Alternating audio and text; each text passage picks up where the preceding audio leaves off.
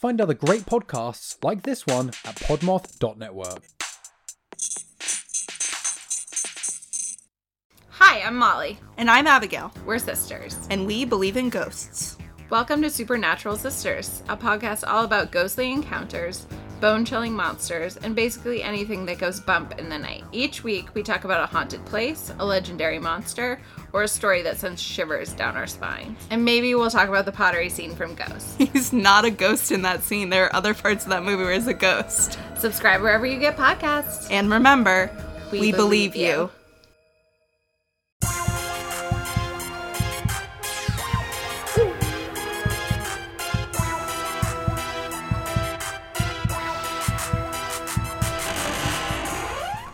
You ready? Let's get to crime in. Hey, what's up, you guys? I'm Catherine. And I'm Haley. And we are Saturdays for the Ghouls. A Podmouth podcast. How you doing, Haley? I'm okay. I got poked today. Oh, yeah. But it's over and it doesn't hurt anymore. Tell that to my bruise. Where'd it go? There Okay. it is. But the bruise doesn't hurt. Like, It hurts if I touch it. then don't touch it. Just punch it.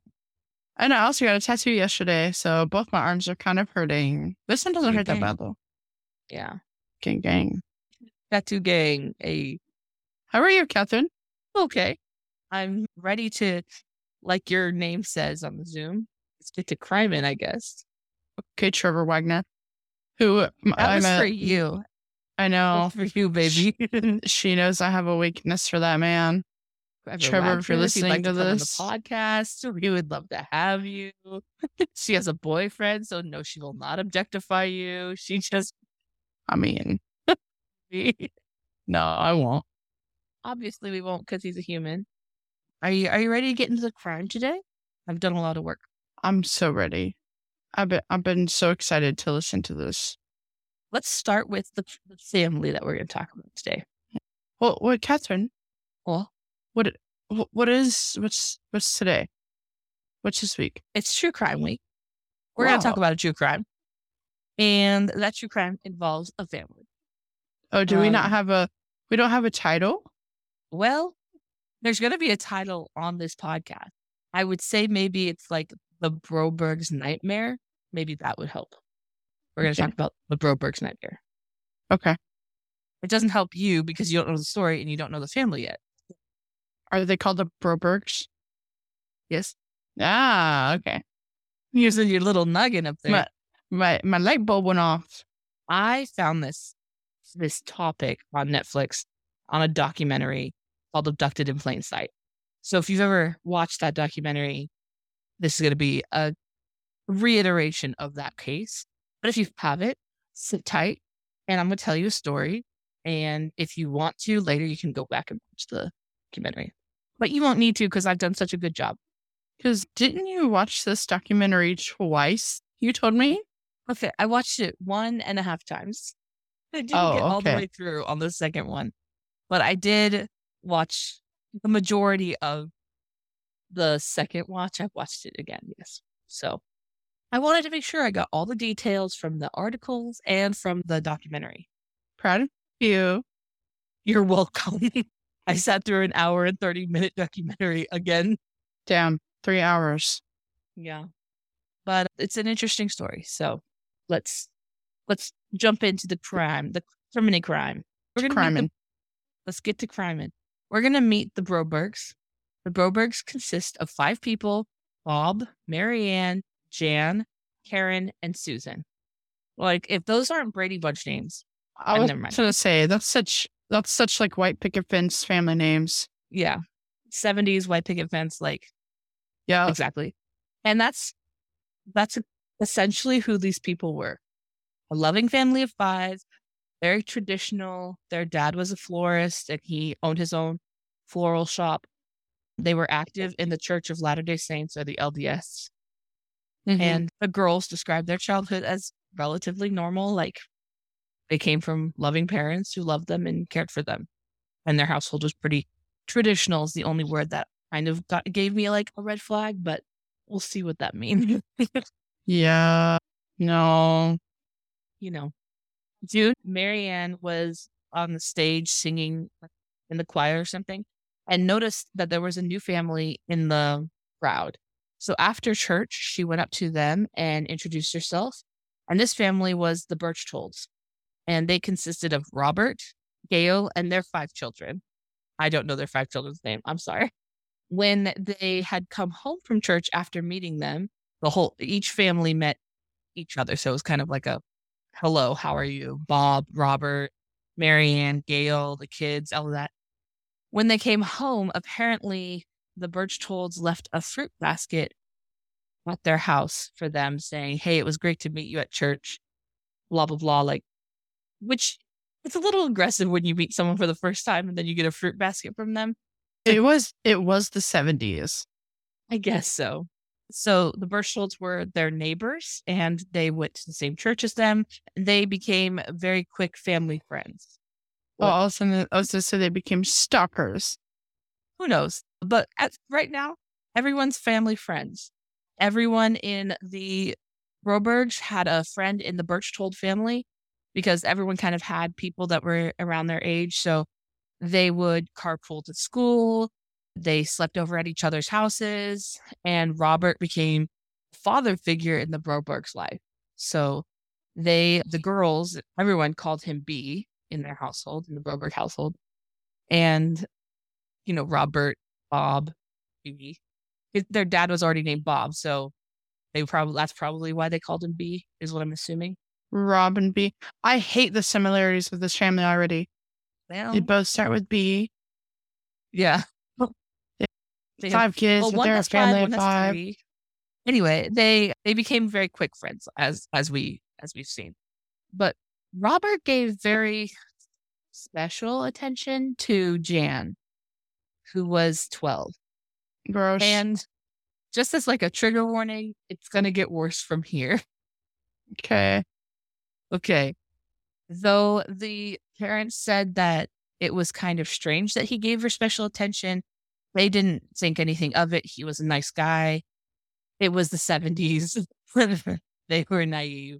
Jan shared a room with her sister in the Broberg household, and they thought that maybe eventually they might split their rooms up, but it never really happened. But Robert came into the house and was mentioning to them hey, you're getting older. It's probably best if you have your own room.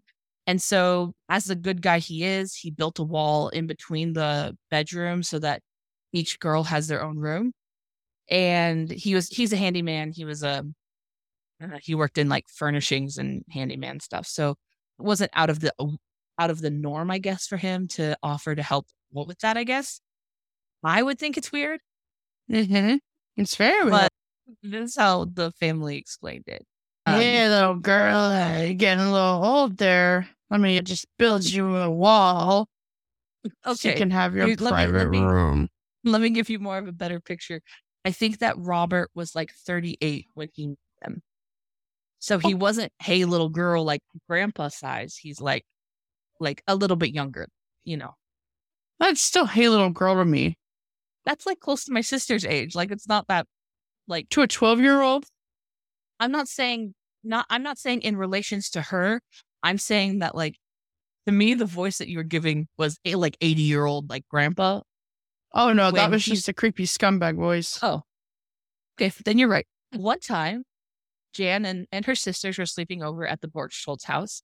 They had a trampoline outside. What? No, every time you say their last name, it makes me laugh. Birchtolds. No, not trolls. I've been hearing Birchtolds. TOLD. Holds. Birchtolds. Okay. I've been hearing trolls this whole time. Well, glad we cleared that up. It's Birchtolds. And I'm over here damn, they are the inspiration for trolls. Right. Because I think the cook or whatever is a birch troll or something. No. That's their name. Wow. I mean, maybe they are. Who knows? But at the Birchtolds, it was very fun because they got to go sleep outside under the stars on a trampoline that they had in their backyard, which was really fun for Jan and the girls. They really loved doing that. But one night, Jan remembers waking up. Sorry.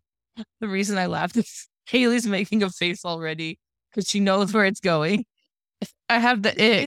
You're the only one, Haley. Out of all the people in this scenario, you're the only person that has the ick right Everyone's like, la, la, la, la, la. We love this man in our daughter's lives. So she woke up to her underwear down at her ankles. And she did see Robert Berchtold like laying next to her. And he says, like, hey, are you okay? Because I saw that you were kind of like restless. And so you must have just like pushed your underwear down. And she said, she said that she believed him because that was more probable than him hurting her or being any kind of weird towards her like that. So in her mind, in her 12-year-old mind, she was like, oh, okay, that's plausible. Yeah, that makes sense. That's never happened to me before, but that makes sense, I guess, because her 12-year-old mind couldn't comprehend him being any danger to her. Right. So she, just pulled them back up and went about her sleep, I guess. A few months into the fall of 1972, so that's just a few months after they met. They met in June. So a few months into fall, he began calling Marianne, the wife, and asking her, like, hey, can you bring me a sandwich? I left my lunch at home. I'm at work. Can you bring me a sandwich? Which I guess this is the 70s. So like maybe that's okay, but it seemed strange, right? So, but she did. And then she began to do so frequently. He would tell her like, hey, you are so beautiful. Like you have such great legs. You have a great body. And during a church outing one time, they drove out into the mountains and Marianne said, quote, stayed there too long than they should have. And they had like hissed and like he like felt her up. And then during that same time of year, he was hanging out with Bob Broberg and they were chatting in the car. And Robert was like, hey, like, I hate my wife, Gail. She doesn't want to ever have sex. I am so sexually frustrated. Like, I don't know what I'm going to do. And so then he asked Bob in the car to help him get relief. And so Bob gave in and gave him a hand job in the car to relieve him of his frustration. Bro, this man's just going through the household, ain't he? Yeah. And so like going back to the point, the only reason why I mentioned that they were from the LDS faith is that this is like no in the LDS faith. Like homosexuality is a big, big no. Like there are some churches that it may be okay, but like in the Church of Latter-day Saints, it's a no, thank you. So this was like a big deal that he did this to him for like in his self. Like it was a weird thing for him to do. I don't know. I don't know how that transpired that the dad got roped into that. But anyway, January 1974, the LDS Church rebuked him because he had found that he had a relationship with a young girl. And so he was sent to a therapist to address his issues and to go through like some kind of therapy to address why he wants to do those things with young girls. So when Robert came back from the therapist, he told the Brobergs that it is part of his therapy that he's required to spend alone time with their daughters to help him progress in his therapy. And due to the religion and the fact that he had a lot of now dirt on them with the affairs outside of their marriage, they were kind of afraid to deny Robert of anything at that point. And so they were like, I guess that's fine. Like they honestly didn't think that anything bad was happening. The parents were very naive, which was like the first nail in the coffin here. Like we found out that they were thoroughly just very naive. And so they said, sure, I guess that's not a problem. So he laid next to Jan while she slept and he listened to a tape that was provided by the therapist. And he did this like 4 times a week for 6 months. But it turns out that the therapist was never licensed and had his license taken away.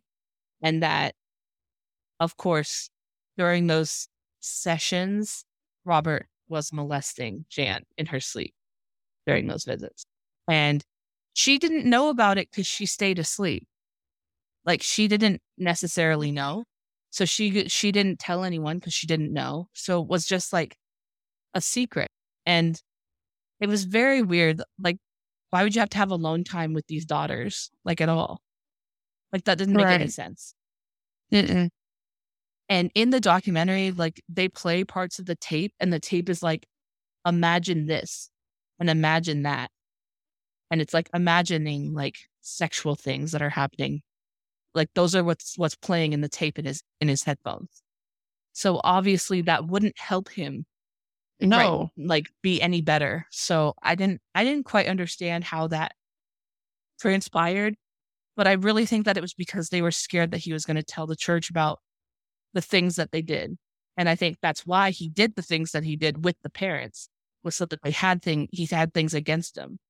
So fast forward to October 17th, 1974, he asked Marianne if he could take Jan horseback riding. Marianne was hesitant, but eventually said, you can pick her up from piano lessons and take her to the stables. And she said, quote, you better have her back home before Bob gets home from work. He said, oh, yes, yes, yes. Of course we will. So Robert picked her up from piano and he gave her allergy pill, and they were off to the horse stables. And she fell asleep on the drive there. Unfortunately, she did not return home that night. But Marianne was like, something must be wrong because he didn't do anything. There's something wrong. Like, I don't know what it is. And she talked to Gail, his wife, and she was like, well, let's just give it till tomorrow and see if they come home. And, there must have been like some kind of car troubles or something. And so Marianne didn't contact authorities because she was giving him the benefit of the doubt because she thought he was a good guy. And she also didn't want to upset his wife if there was really nothing wrong. So 2 days later, on Saturday, he had still not returned home. And she attempted to call the FBI. But because it was the weekend, there were weekend hours, and she got the answering machine. And they said, if this is an emergency, please call this office. They'll be able to help you on the weekend. But she decided, like, there's no reason to make more of a fuss than there is. Like, I'll just wait a couple more days and see if she's still here. What the fuck? Yeah. So 2 days later, we're on a Monday. She called the FBI. She finally got a hold of them. And she told them that Jan and Robert never came home from horseback riding. And the detective from FBI came and talked to the parents. They said, like, Robert's a friend and a neighbor. He's a pillar in the community. Like, we don't think she's taken her. We just don't know what's wrong. And the agent was like, hey, you have to, like, understand this man just kidnapped your daughter. That's what's just happened. Like, he was trying to drill it, like, into their heads. Like, you need to understand that he's kidnapped your daughter. He's not a good guy. It's like small town, 70s. We didn't know bad people were out there. Even the FBI agent was like, I'd never worked a pedophilia case, period. Like, we talked about stranger danger, but we never had it on this level because it just wasn't a thing that was, like, big until after the 70s, I mean, I know there were pedophiles, but I'm just saying, like, there weren't cases for him, or it was rare. So the FBI went and questioned his wife. She said, I have no idea where they are, but we have a motorhome that's in a storage unit. So maybe that's where they are. So they went and investigated, and they went to the storage unit, and the motorhome was gone. So the FBI went and started a whole search for Robert and Jan, trying to figure out where they were. They were notified that Robert's car was found in Rock State Park, and the window was broken from the outside, so broken in, and there was blood on the driver door. And so then at that point, they had to begin like a nationwide search because he wasn't in his car. They didn't know where he was. They didn't know what vehicle he was in. They didn't know anything at this point. Meanwhile, Jan woke up in a really weird place. She was laying down on this bed. She was confused, disoriented. It was very dark, and her hands and feet were strapped to the bed. And there was a device next to her that was making this like really weird staticky sound.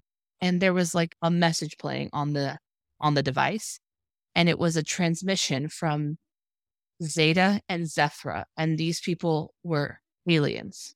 So they told her that she's not a human, she's a half alien, and that her mom was her mom, but her father was an alien. And so she thought, I've been kidnapped by a UFO. Like, I don't know where I am. I'm not on Earth anymore. And the other thing is that she's been told a story like this her whole life. The story of Jesus, where, you know, his mom was his mom, but his dad wasn't his dad. Like this story seemed probable to her because that story she'd been told her whole life, you know. The transmission also instructed her that she was supposed to have a baby with her male companion before she turned 16, and that this baby would save the alien planet that she was from. So they continued on to say that if she failed to do this, that her sister, her next oldest sister, Susan, would be taken to complete the task for the family, and potentially her family would die. So they said, like, go to the front of the cabin or front of where you are, and you'll meet your male companion. Who's the male companion, Haley? B. Rob. Me? Yes, Robert. So, but she honestly felt relieved that it was Robert, because she was afraid it was going to be an alien. She didn't know what it was going to be. That's what it was going to be. She was actually relieved that it was Robert. And she felt like it was strange, but the story was strange, but he felt like she was also strange because now she believes she's half alien. So she's weird too. So like weird things happen to weird people. And she's only 12. So it's like, I don't know. Oh, manipulation at its finest. So the box said, there was like this cabinet in the location, and there were these books in there, and they were books about sex. And so her and Robert reviewed the books and like looked at the books, and they looked at it for a few days. They looked at it, for like maybe a week or so. I don't know exactly the timeline of how long that took. And then the box told her that it was now to go ask the male companion if you can go do what makes people happy, is what the box said. So she proceeded to, I would say that this is considered that she was raped by Robert at that point. But she says it wasn't like a violent rape that I've heard like other girls that, have told their stories about. Like, it wasn't violent. It was like, it was different. But all she said is that she focused on this little window that had leaves peering over the window. And that's all she did, to just like focus on getting through it. And for like the next month, during this month, he continued to convince Jan that to complete the mission for the aliens and continue to abuse her in that manner in efforts to complete the mission. During this time, Robert took her across the border into Mexico, where she could be married to him at the age of 12. On November 20th, 1974, I know. Not your birthday. I know. Not your birthday. He called his brother Joe and was like, hey, I need you to talk to the Brobergs, and I need you to ask them to give me permission to marry their daughter in the United States, because the marriage in Mexico was not valid in the U.S. And Marianne and Bob were like, no, you can't marry our 12-year-old daughter. No. And the brother's like, this is the only way that you're going to get your daughter back in the States. And they're like, no, like, I don't, like, no, there's no way that's going to happen. So the brother was like, okay, fine. I'm going to get her back in the States because you guys can't seem to figure it out. So the brother let the FBI tap his phone, and they were able to trace the location of where Robert was calling him from to find Robert and Jan. So they sent the local law enforcement to get them, and they were held in separate cells in the jail there. They were held in separate cells. But Robert gave his gold ring to be able to speak to Jan to one of the guards. So one of the guards brought Jan out to speak to Robert, like through the gate. He's like, hey, I spoke to Cizeta and Zethra, and you need to protect the mission. Just tell your family that I took you on vacation that accidentally went too long, and I took you too far away from home. You cannot have any contact with any man, including your father. And there are 4 things you can't talk about. And those 4 things are the aliens. You can't tell them about Zeta and Zertha, and you're not half alien. Like, you can't tell anyone about that. You can't tell anyone about the relaxing pills that I give you, which helps him to do things. And then you can't talk about the mission at all. No one can know about that. And in turn, because you can't talk about the mission, you can't talk about the experiences that we've had on this trip. And so she was like, okay, I guess, like, okay. So he says, if you do, that your youngest sister Karen will go blind and your father will be removed, is what they said. Quote, removed. And she says, I know that that meant that he was going to be killed.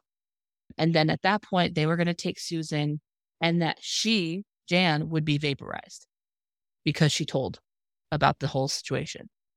And she was like, okay, I won't tell anyone. Like, I won't tell anyone. Obviously, I won't tell anyone. I don't want to get vaporized. So I don't know what you want from me. On November 23rd, we skipped your birthday. Your birthday's safe. Thank God.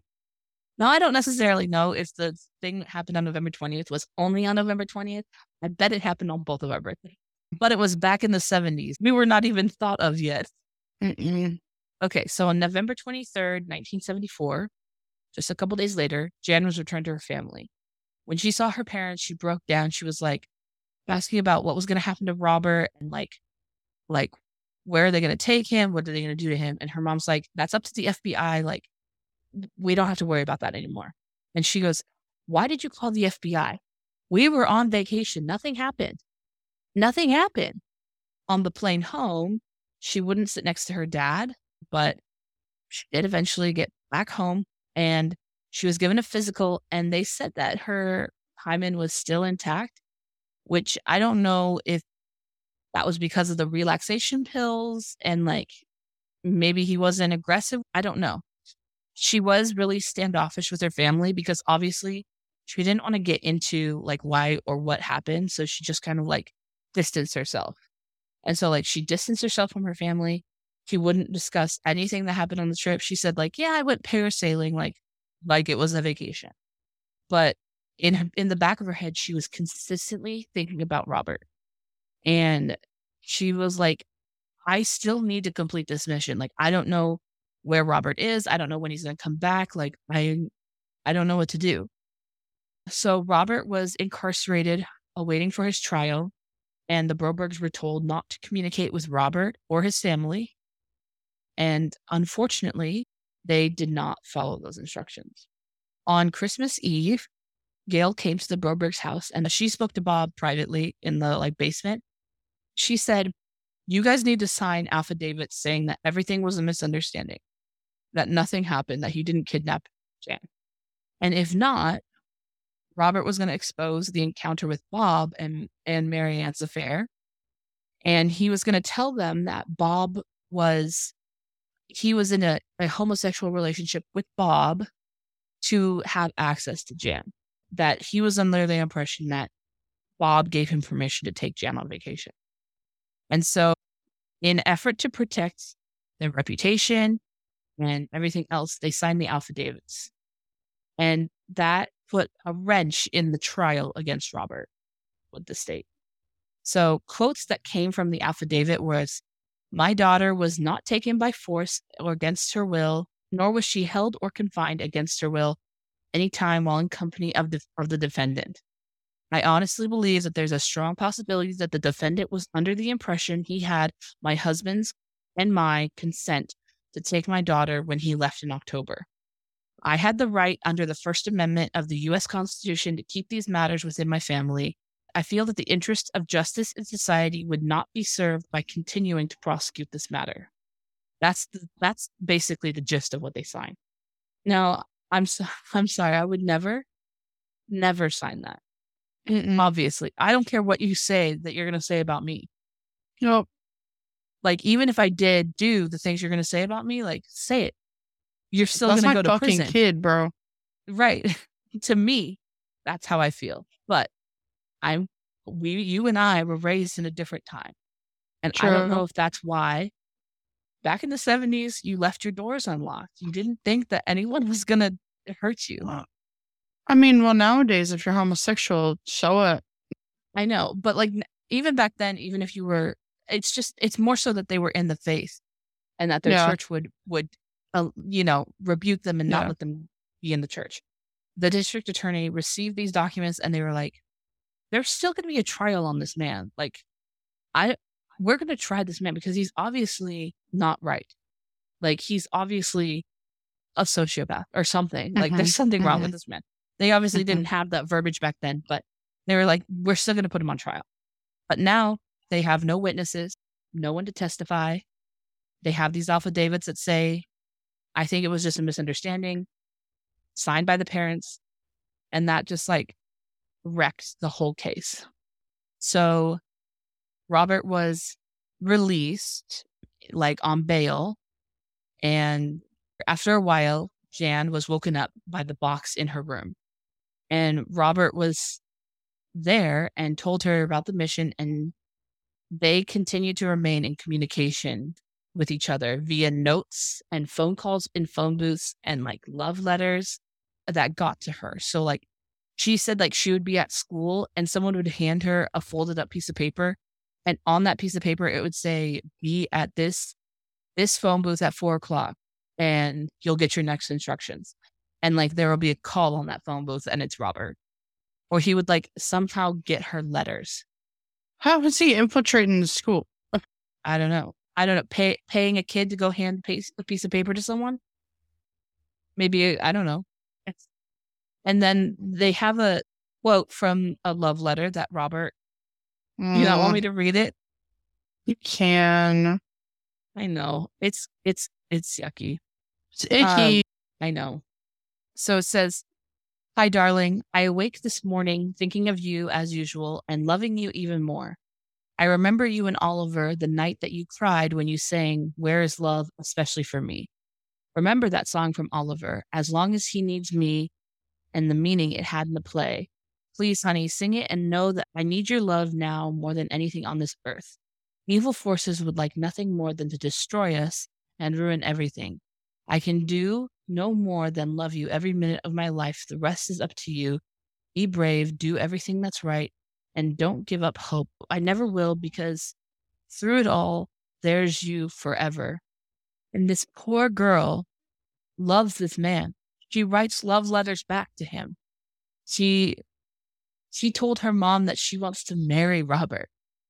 Like, mother, please let me marry Robert.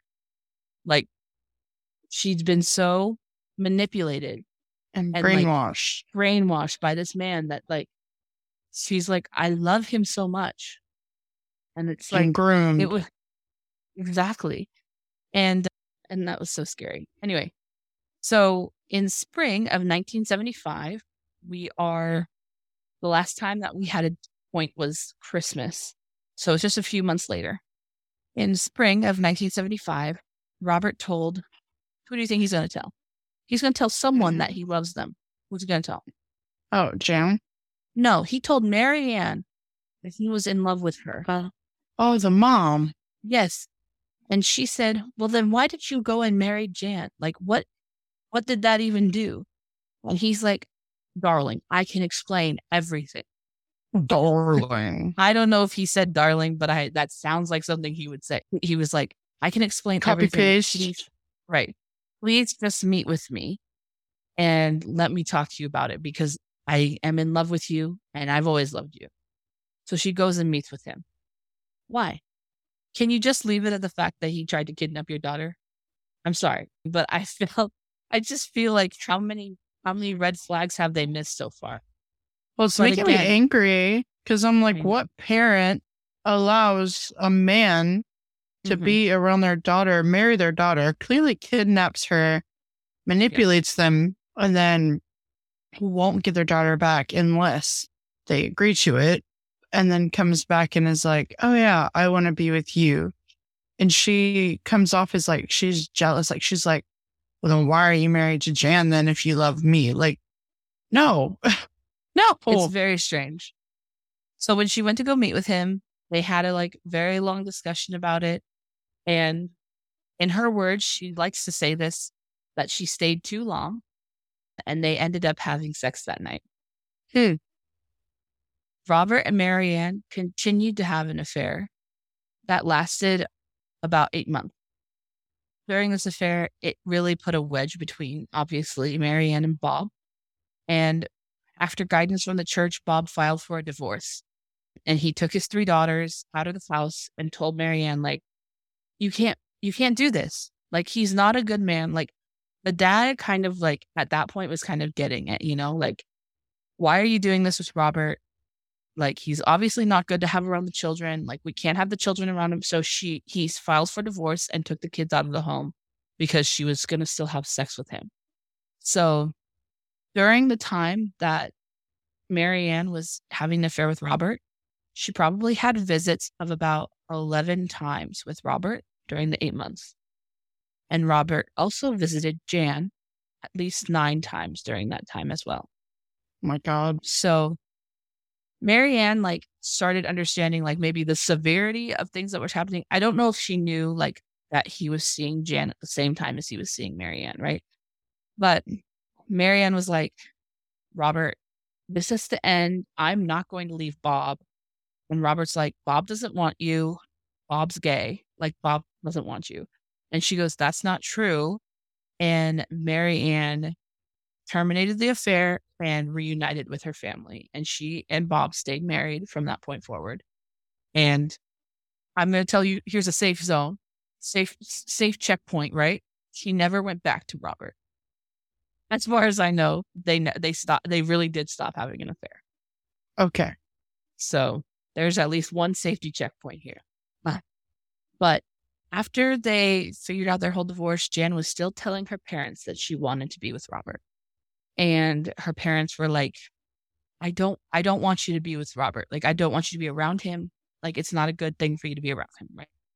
So the summer of 76, so she's probably like 14 now, Robert moved to Wyoming. And he bought a family fun center. So that's like a place that has like arcade games. It had like a water park. And he was still sending Jan love letters. And she sent some back.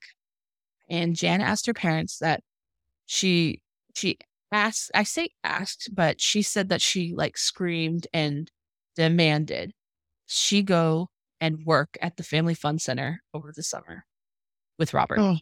And Robert told her mother, he called her and was like, hey, if you don't let Jan come, Jan's just going to come anyway. She's going to get out on the highway and hitchhike to Wyoming if you don't send her. And that's going to be very dangerous for Jan. So like, you might as well just send her because she's going to come either way. And so Marianne did purchase a plane ticket for her daughter because she thought that would be a safer option than her hitchhiking to Wyoming. Yeah, her trying to figure it out. Right. And her father said to her mother, he said, you're probably going to regret that decision someday. And I'm like, damn, Dad, you coming up quick. So June back from them hand jobs.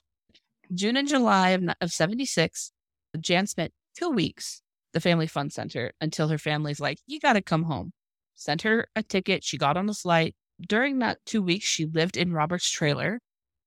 And then when she got home, Jan was very angry with her family for making her come home. She said that she was angry and that at the same time, she still felt like the whole weight of the world was on her shoulders because this whole alien mission had not been completed. And she was trying to protect everyone. In hindsight, like, especially with like anxiety, it tells you like, if you don't do these things, you're going to die. Or if you don't do these things, someone you love is going to die. And that's why she's doing these things.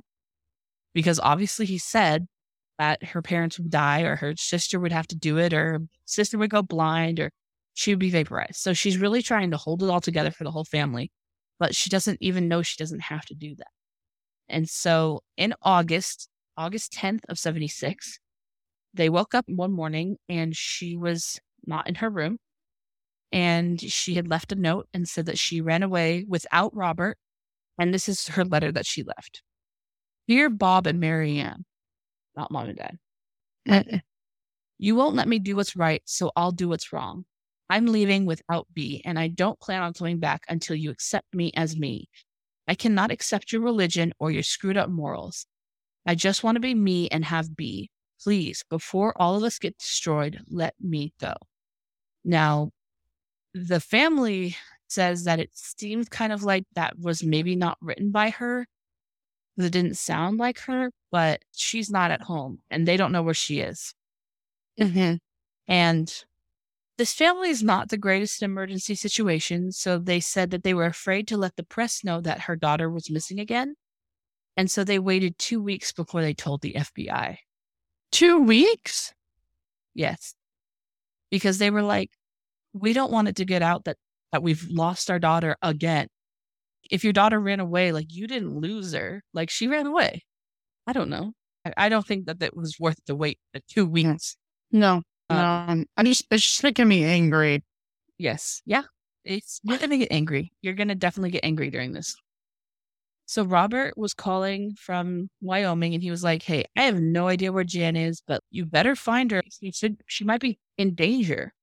And he was calling them saying, I'm scared for her too because she's not with me. And so the FBI tapped the family's phone and they, have all these phone calls recorded of Robert calling the family being like, hey, I talked to Jan. She didn't tell me where she was, but she says she's okay. Like, she called me from a payphone, like, blah, blah, blah, blah, right? Meanwhile, in September of 1976, because of the parents who signed the affidavits, he entered a plea deal for the kidnapping, the original kidnapping. And he was sentenced to, how long do you think he was sentenced to? A year. 45 days. Oh, okay. All right. Yep. And because of good behavior, he got out in 10. He was only in jail for 10 days? He spent, in September, 10 days in prison. And then once he was released, he moved to Salt Lake City, Utah. In November 12th of 1976, just a couple months later, I guess, they found him in his motorhome in Salt Lake City, Utah. They questioned him. They searched his motorhome, and Jan was not with him. So, but what he did have in his motorhome was multiple posters of Jan hung up on all the walls in his motorhome. Posters of pictures that he took when they were family friends and he would come around with camera and stuff. Pictures of Jan just blown up on the walls of the motorhome. Ooh. But I guess that's not a crime, right? So I guess they didn't have a reason to arrest him at that point. And Jan wasn't there, so they didn't know where Jan was. And now we still really don't know where Jan was. We were kind of hoping that she was with Robert, because then we at least would find her when we found Robert. But they continued to follow him and keep an eye on him. There was like someone surveillancing the area where he was living. And they followed him to a phone booth where he made a phone call and then he left. They went to that phone booth and he had left open the phone book. And in the phone book was handwritten a number. They called that number and it was a Catholic boarding school in Pasadena, California. They were like, do you have a student named Jan? This is the FBI. Do you have a student named Jan Broberg? Jan Birchtold, maybe? Like, do you have a child named Jan there? Your school? They were like, no, we don't have anyone named Jan here. I don't know what you're talking about. Hung up. So they came to find that she was actually enrolled there under an alias. It was like Jan Kolbler or something. And he had enrolled her at this Catholic boarding school for girls in Pasadena, California, under the premise that he was a CIA agent and that he was under a secret mission and Jan was his daughter and that he needed her to be someplace safe where she could go to school and live and, be normal while he was out doing his secret agent CIA shit. And he told them that anyone was calling for her whereabouts was not who they said they were. They were trying to get to him and that they were trying to hurt his family to get to him. So it was very clear to the nuns at the Catholic school, like, you cannot tell anyone that Jan is here because they're trying to involve themselves in a CIA investigation. So they didn't. So in reality, she obviously didn't run away on her own. Robert took her from her room on the night that she left. So at this point, now they have put him into custody and Jan is returned to her family. And her family described her in So like when she first returned, the first time she was standoffish and kind of like distant, but this time she was like different and more hollow is what they said. They said use the word that she was like hollow. And so January 14th, 1977, while in jail, he hired two inmates that got out to burn down Bob Broberg's floral shop in the middle of the night. And he said to them, hey, I'm going to give you $1,000 a month for the rest of your life if you can do this for me. And so they did. Where he was going to get all that money, I was going to say, this man does not work a day in his life. So Jan was convinced that it was because that this fire happened because she had not completed the aliens mission. Not that Robert sent anyone to do anything. But at the end of the day, the men pled guilty for burning down the shop and they were put into jail. June of 77, there were 3 charges against Robert: kidnapping, arson, and burglary. And be prepared to get a little angry again. He was acquitted of all charges by reason of insanity. So he was sent to a mental facility for criminals for 6 months. So that wasn't good. We're going to fast forward a year. Wait, do you need to vent about anything? I feel we're in the home stretch, baby. Oh, I hate the justice system. The justice system is terrible now, was truly terrible then. 6 months? In a mental health facility. I'm just saying, all of this is premeditated and extremely thought out. So he is very mentally capable of doing right and wrong. He's a master manipulator. How is he mentally unstable? He's able to make anyone do anything for him. That's how insane it is. So we're going to fast forward almost a little over a year. July 31st, 1978. Jan is going to be turning 16 soon. Robert was in the mental health facility for 6 months. And she's starting to like separate, distance herself. He's been gone for a very long time. And for a 16-year-old, 6 months is a long time. So she was like, Mom, I really want to go to this drama camp. And I want to go. And I am passionate about acting. And it'd been a long time since they had seen their daughter passionate about things. And they let her go to drama camp. At drama camp, she met a boy. And I put, that's summer love. Aww. The boy, he was also 16. Perfect, right? He bought her ice cream. But after that moment, when he bought her the ice cream and gave it to her, he started panicking. She got very triggered by the fact that he bought her something and like she was having feelings towards him because of obviously her past, right? So she ran to her cabin and she called her mom and she was like, Hi, Mom, how are you doing? Her mom was like, I'm okay, but I've been dealing with the dogs all day because I think I fed them something bad and their stomachs are hurting a lot, having stomach issues or whatever. And she instantly was like, that's because of my punishment for not completing the mission. And because she was talking to this boy. And so then she called back the next day and she was like, Hi, Mom, how are you doing? Mom's like, dogs are fine. It's all good. And so then she was like, okay. And she was starting to gather in her brain, in her 16-year-old brain, that maybe the aliens weren't real. Whoa. So she returned home from drama camp. After drama camp, she devised a plan to tell her sister Susan everything. And so she told her, and she woke up the next morning and everything was fine. No one had died. No one went blind. No one was vaporized. No one else was taken. So then she was like, oh, I've been tricked my whole life by Robert. And so then at that point, she confessed everything that had happened to her since the kidnapping and all of the details of the relationship and the abuse to her parents. And she like confessed everything. So she was like, I'm not half alien. Like that's what, like I'm obviously not half alien. And none of the things he said would happen happened when I told. it's like it all clicked, everything started to click for her. And she was like, oh, I've been bamboozled, obviously. So Jan moves on with her life. We're in 1980s to early 2000s.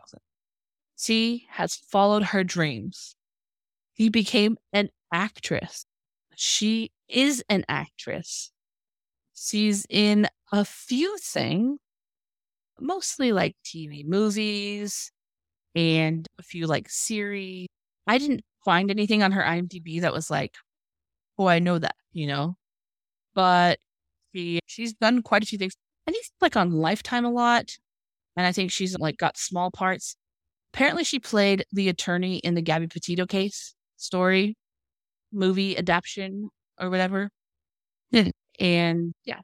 So she said during an interview that being in the theater was her healing space because she says, I wasn't talking.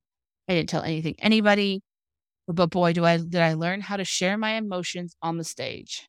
I could scream. I could cry. I could be somebody else during a period of time where I couldn't talk to anyone about anything. So theater literally saved her life. And I think that's why she became an actress.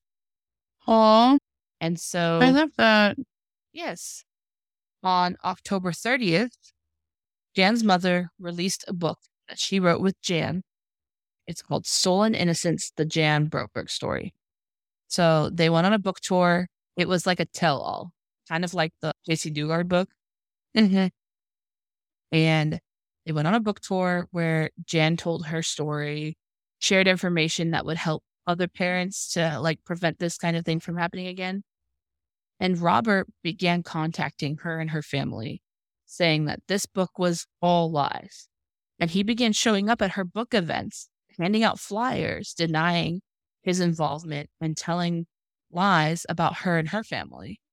So on March 6, 2004, just a few months later, at one of her events, Bikers Against Child Abuse, or BACA, they were her security at her event. And Robert showed up with his little flyers, and he also had a weapon, a gun. So when they realized who he was, they were like, you got to go, man, get the hell out of here. So he like was chased back to his van, and he like got in his van. And when he was fleeing, he ran over one of the bikers. And at that point, there were 40 witnesses outside who witnessed the biker getting assaulted.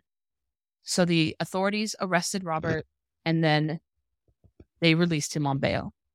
March 25th of 2004, Jan files for a restraining order because he's not stopping trying to interfere with her book tour, with her and her family. So she's like, I just want him to be away from me. Like, I don't want him to be a part of my life anymore. So what normally happens is you get a restraining order and you like just are like, okay, I guess I won't communicate with that person anymore. But he contested the order, which meant that they had to meet face to face in court. And mind you, Jan had not seen Robert face to face for years now, for a lot of years. So they went to court, and he was like, there's lots of like clips of the court in the documentary, at least. There were clips from the courtroom that was like, are you not doing a movie deal about your story? Are you not spreading these lies about me? And she goes, that none of this is about that. I just want you to stop talking to me. Like, I want you to stop being around me.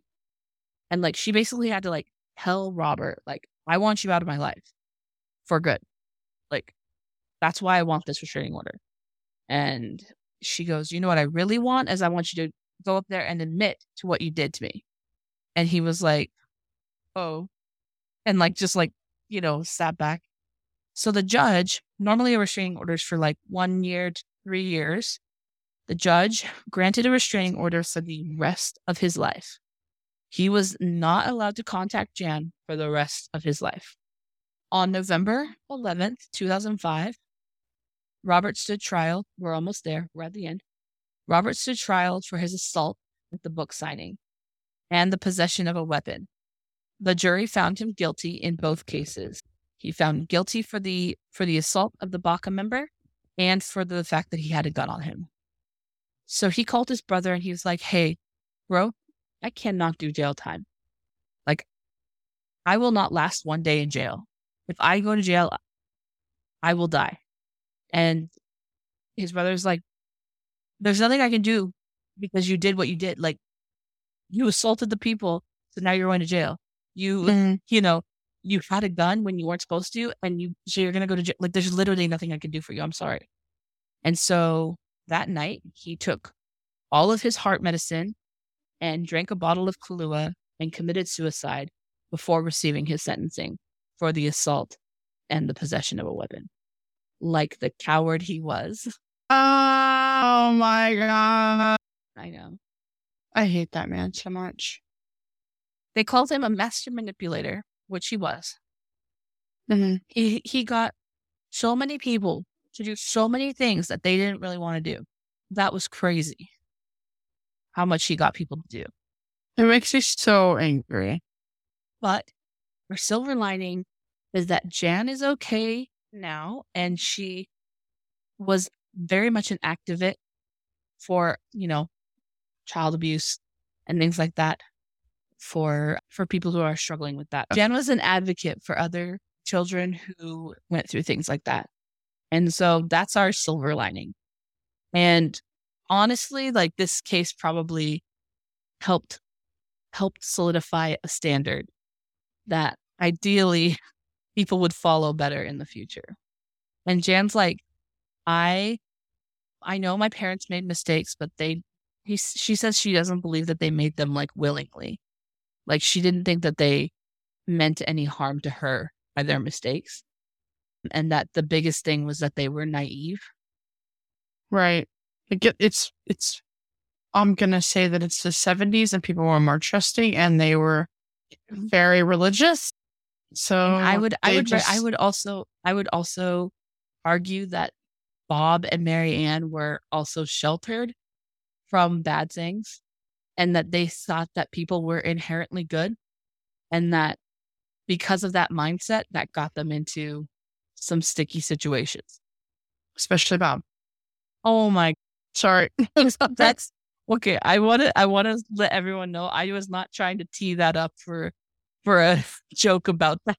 Before there's any like negative talk about Bob, is that he's already passed away in 2018. Bob, no. The other part about Bob is like, what if he really was struggling with his sexuality?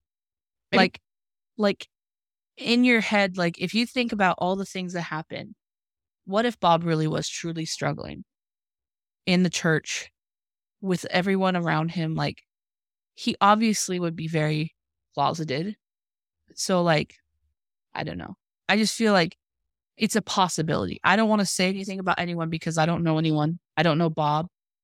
I don't know Mary Ann, and I don't know the relationship. But I'm saying, what if it was just sad that he just didn't think that he could be accepted, I'm not saying that's true. I'm just saying, like, it's a possibility.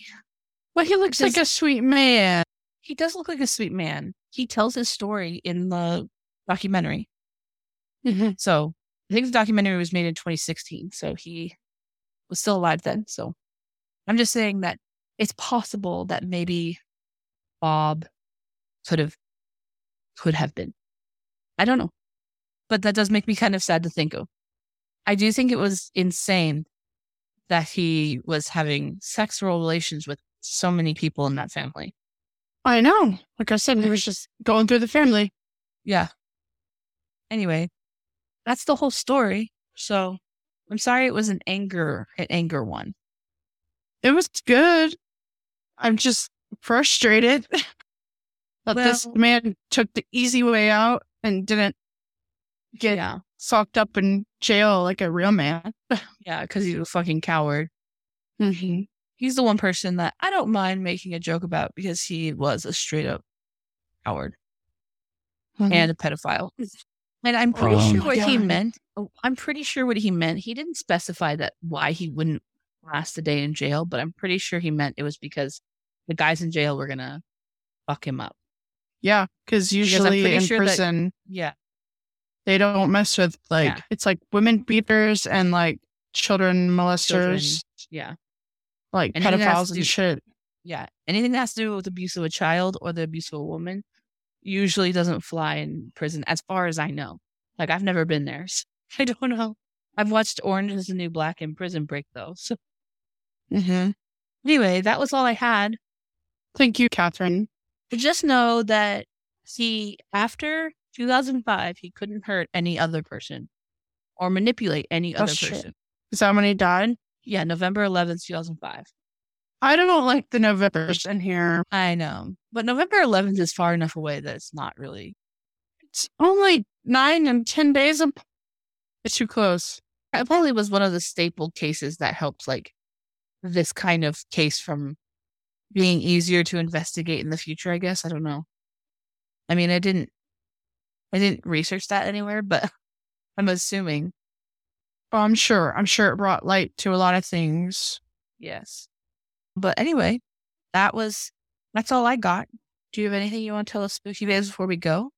Well, Spooky Babes, I had to endure the anger just as much as you did. And I'm very upset about it. Technically 3 times. Technically, you're right. But maybe you've already come to terms with it. I don't know. I'm glad he's no longer a part of this world. I'm glad she's still alive and thriving as she should be. And I just hope that she is happy now. Me too. Because that shit is awful. That had to be an insane burden to carry from 12 to 16. Yeah. To think that the whole world was on your shoulders. Yeah. No, that's a lot. That's insane. And thank goodness she didn't get pregnant. Oh, I know. I was like, please don't get pregnant. Please don't have a child at 12. Yes. The whole time I was watching the documentary, I was like, please don't get pregnant. Please don't get pregnant. Please don't get pregnant. But yeah, hopefully she's doing good and having good healing and whatnot, because that shit is, well, that's just a lot to go through at such a young age. But I have respect for her to actually can like be an advocate for others. And yeah, I wish her nothing but the best. And how brave she was when she was like in the courtroom with him trying to get her, Oh my God. And she's like, I just want you to tell them what you did. And he was like, oh. Is that in the documentary? Yeah. Oh shit. Okay. I might have to watch it. I know that documentary has been on my playlist for a minute now. I thoroughly recommend it. I think you'd get a lot from it, even though you already know the case. Because the second time I watched it, I still was like, oh my gosh. Like, I was still watching it like, this is insane. So even knowing the case from what I've told you, I think that you could still watch the documentary and still be interested. I obviously didn't get every single piece of the documentary in my research, because I had to cut and trim. But, right. Because it was an hour and 30 minutes of documentary, of well put together documentary. So obviously there are some things in the documentary that you see. You also see a lot more like letters, notes. You'll hear a lot more, like you can hear the tapes that he listened to, which, yeah, but it's like, it's not like graphic. It's not at all graphic. But in fact, for some reason, the only trigger warning on the documentary is suicide. And I was like, yeah, not pedophilia. Are you kidding me? There's no trigger warning for pedophilia. It's just suicide. And that's, maybe there's not a warning for that. I don't know. For some reason, I'm like, I've never seen it. No, I feel like the closest thing would be like sexual content. Yeah. Yeah. Or violence. Like, I have no idea. The only content warning is suicide on there, which to me is insane. Be like, oh, so the one like gratification of documentary. The one good part that he just like yeeted himself from life. It's like, wow, the one good thing that he actually did. Yeah. The one thing he was able to do. I think that honestly, I didn't talk too much about him, but it's his brother. His brother's like, he liked little girls, and I have no fucking idea why he did. He obviously got him back from Mexico by having his phone tapped. His brother's like grouchy old man kind of guy, but like She was like, my brother was a fucking disgusting pedophile. Mm-hmm. I'm like, whoa. Like, I don't know. Respect to that brother right there. Exactly. Like, tell it how it is. Like, don't try to sugarcoat you just because he's your brother. Is what I'm saying. Anyway. Right. Because, I mean, I get sometimes, like, it's probably going to be controversial, but, like, the Jeffrey Dahmer, like, his parents were not, like, the best parents, but, like, his dad did care for him, you know, and he was still there for him even when, like, shit was going down. And, right. But I hate when they just because they're family, they're like, oh, he's a good person. Yeah. But, yeah. Yeah, no. So it was mildly refreshing to be like, wow, this family member also knew he was a piece of shit. But obviously he couldn't do anything. You can't do anything about it until he's caught. So like the brother did try to get him caught. He was like, honestly, I thought that when he came back to the States, he was going to beat my ass because I'm the one who got him back in the States. That's what he said in the documentary. He's like, I was pretty sure he was going to beat my ass because I basically got the FBI to tap my phone to find his location. Anyway, well, was that everything you had from the Spooky Babes? I didn't say anything for them. Oh, sorry. Nevi Jan. Yeah, we love Jan. We're a Jan stan. Jan stan.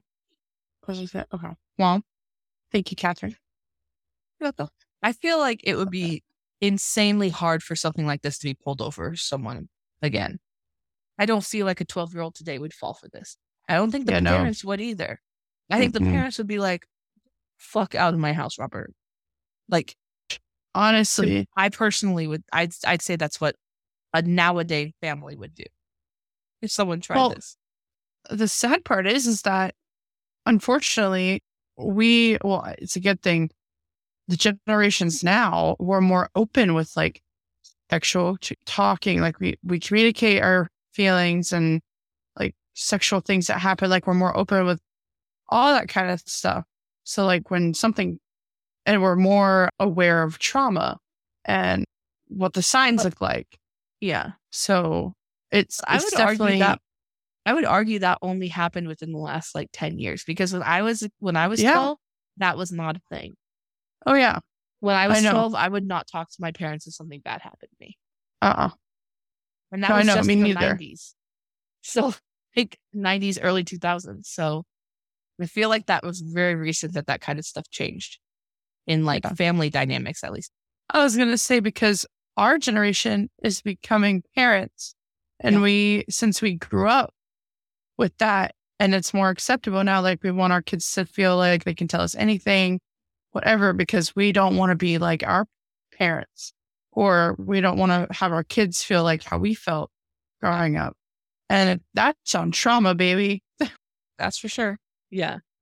Anyway. So, Catherine, do you have anything to say to the Spooky Babes? Yeah.